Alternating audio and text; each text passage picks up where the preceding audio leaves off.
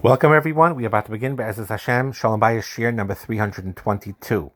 We started talking about Middos Tovos and how by building yourself and your own character, you're building your marriage, and it's very, very connected. And today we're going to talk on the concept of patience and acceptance versus impatience and anger. And marriage gives you many opportunities to master that midah of patience. You will have to wait for your spouse. Stereotypically, in marriage jokes, unfortunately, it's the husband waiting for the wife to get ready for a simcha. But in reality, it goes both ways in many, many situations.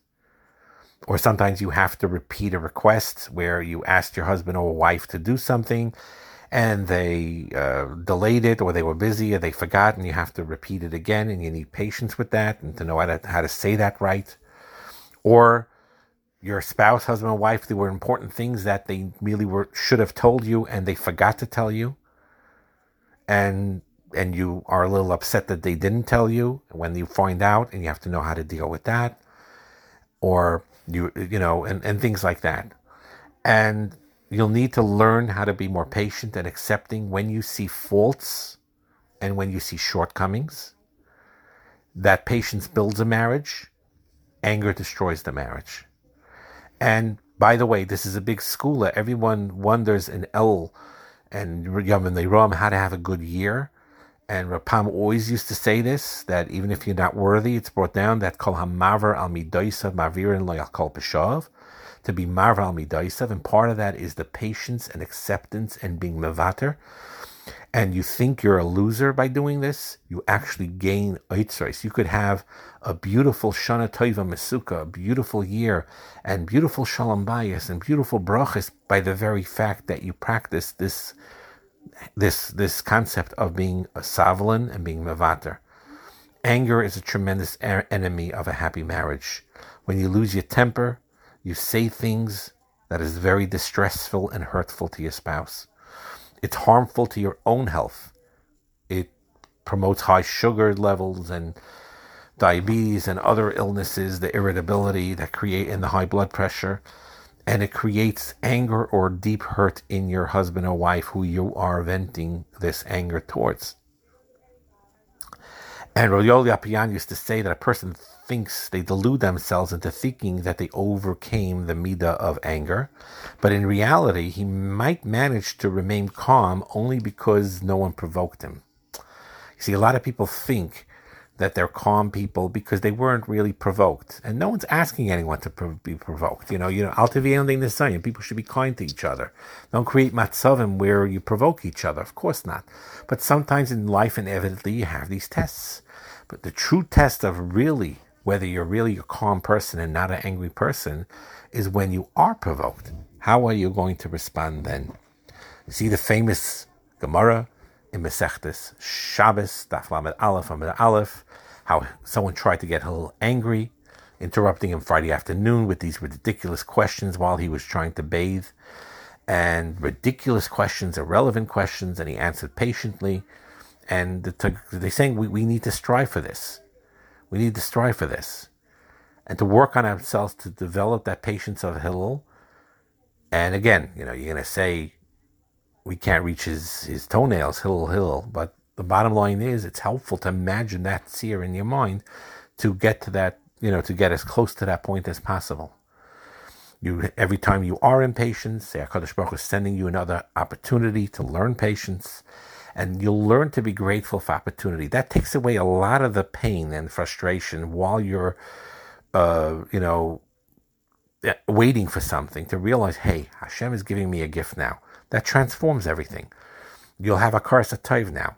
It happened anyway. You couldn't avoid it. This situation that gives you a test on your patience happened. Now it's here. There's nothing you can do about it now. But if I express HaKaras HaTov, you're teaching me patience. Thank you, Hashem. That removes a lot of the distress.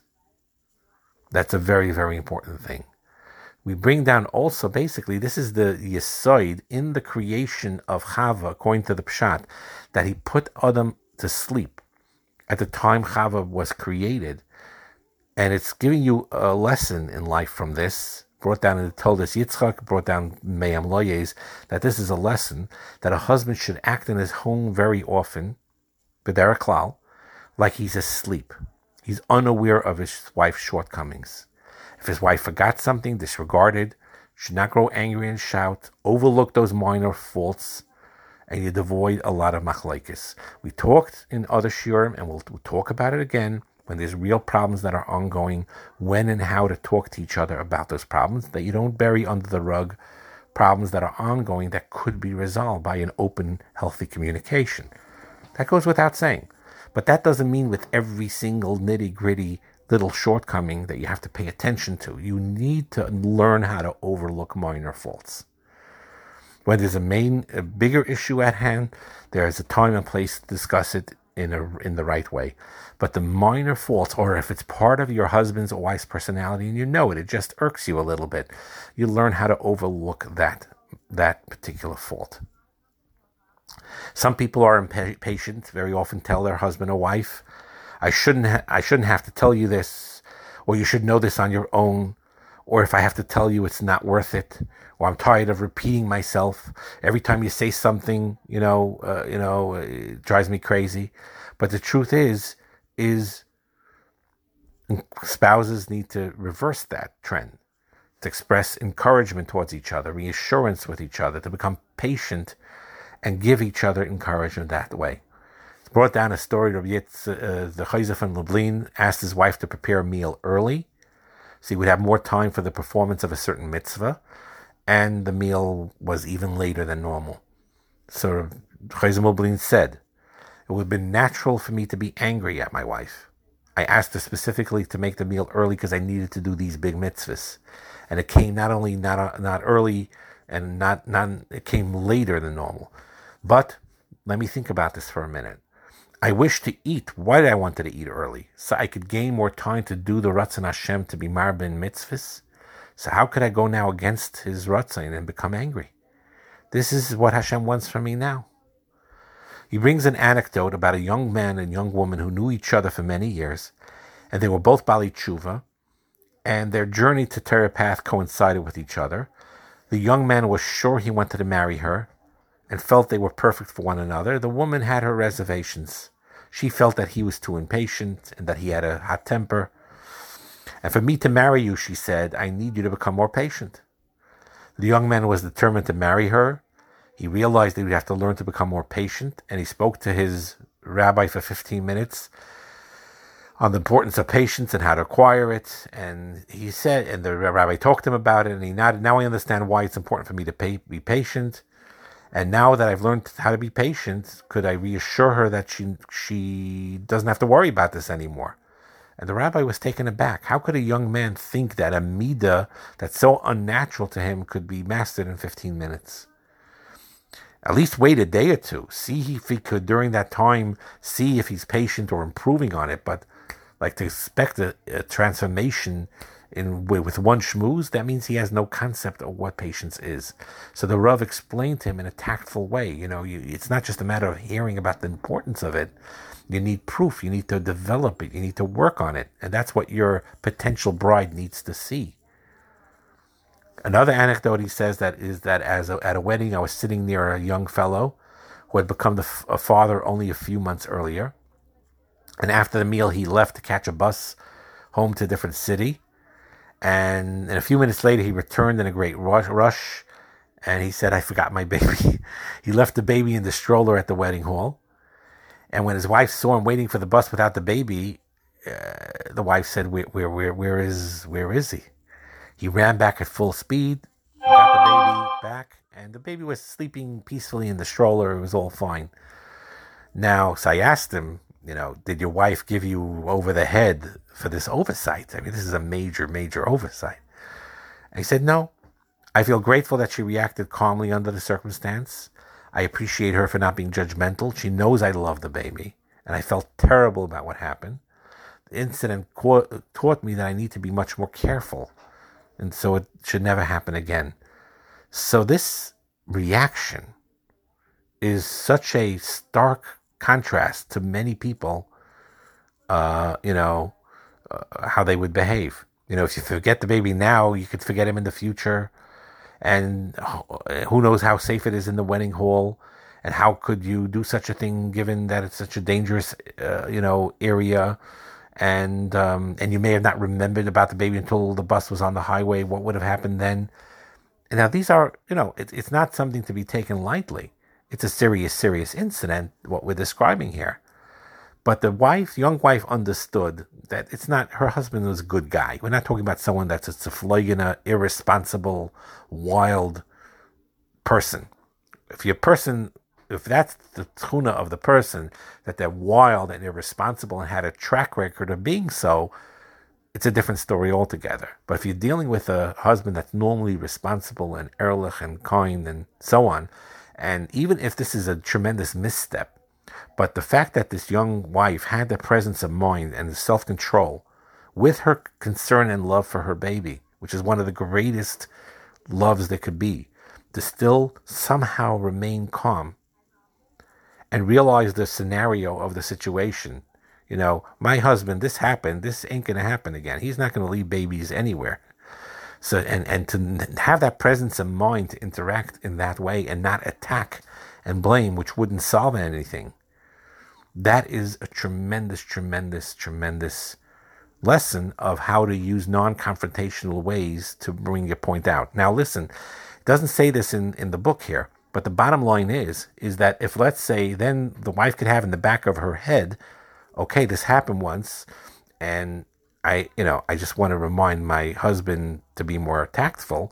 So there are ways later in time when a situation comes up where she senses, let's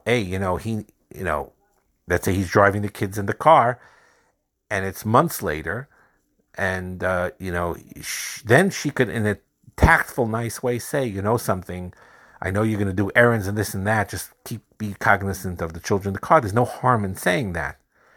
Especially whatever it is, but everything is with that shickle, with that sort of balance, which is tremendous.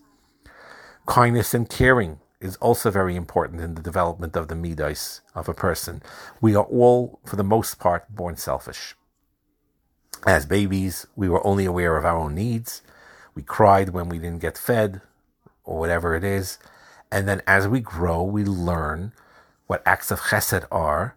We learn that it's not only to do acts of chesed, but to become a kind person be'etzem, to truly care about the welfare of other people and to meet their needs, and certainly the needs of your own husband and your own wife.